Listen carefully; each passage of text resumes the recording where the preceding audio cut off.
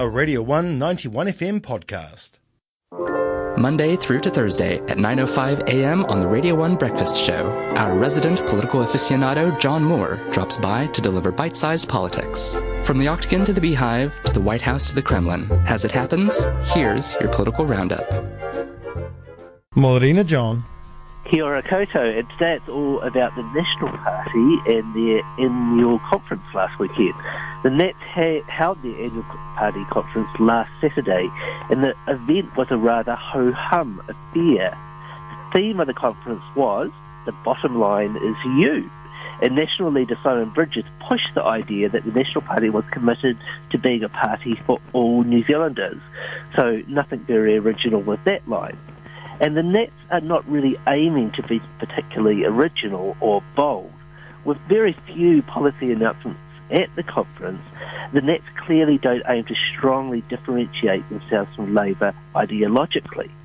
Instead, the party clearly hopes to gain the trust of the electorate by presenting themselves as a very broad party for all New Zealanders.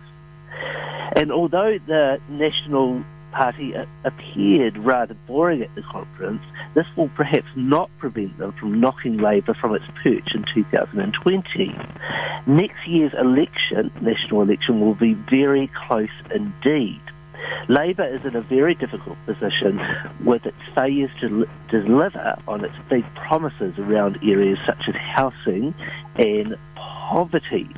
But if Labour does lose the 2020 election to National, it will be all about the failures of this government rather than anything to do with National itself.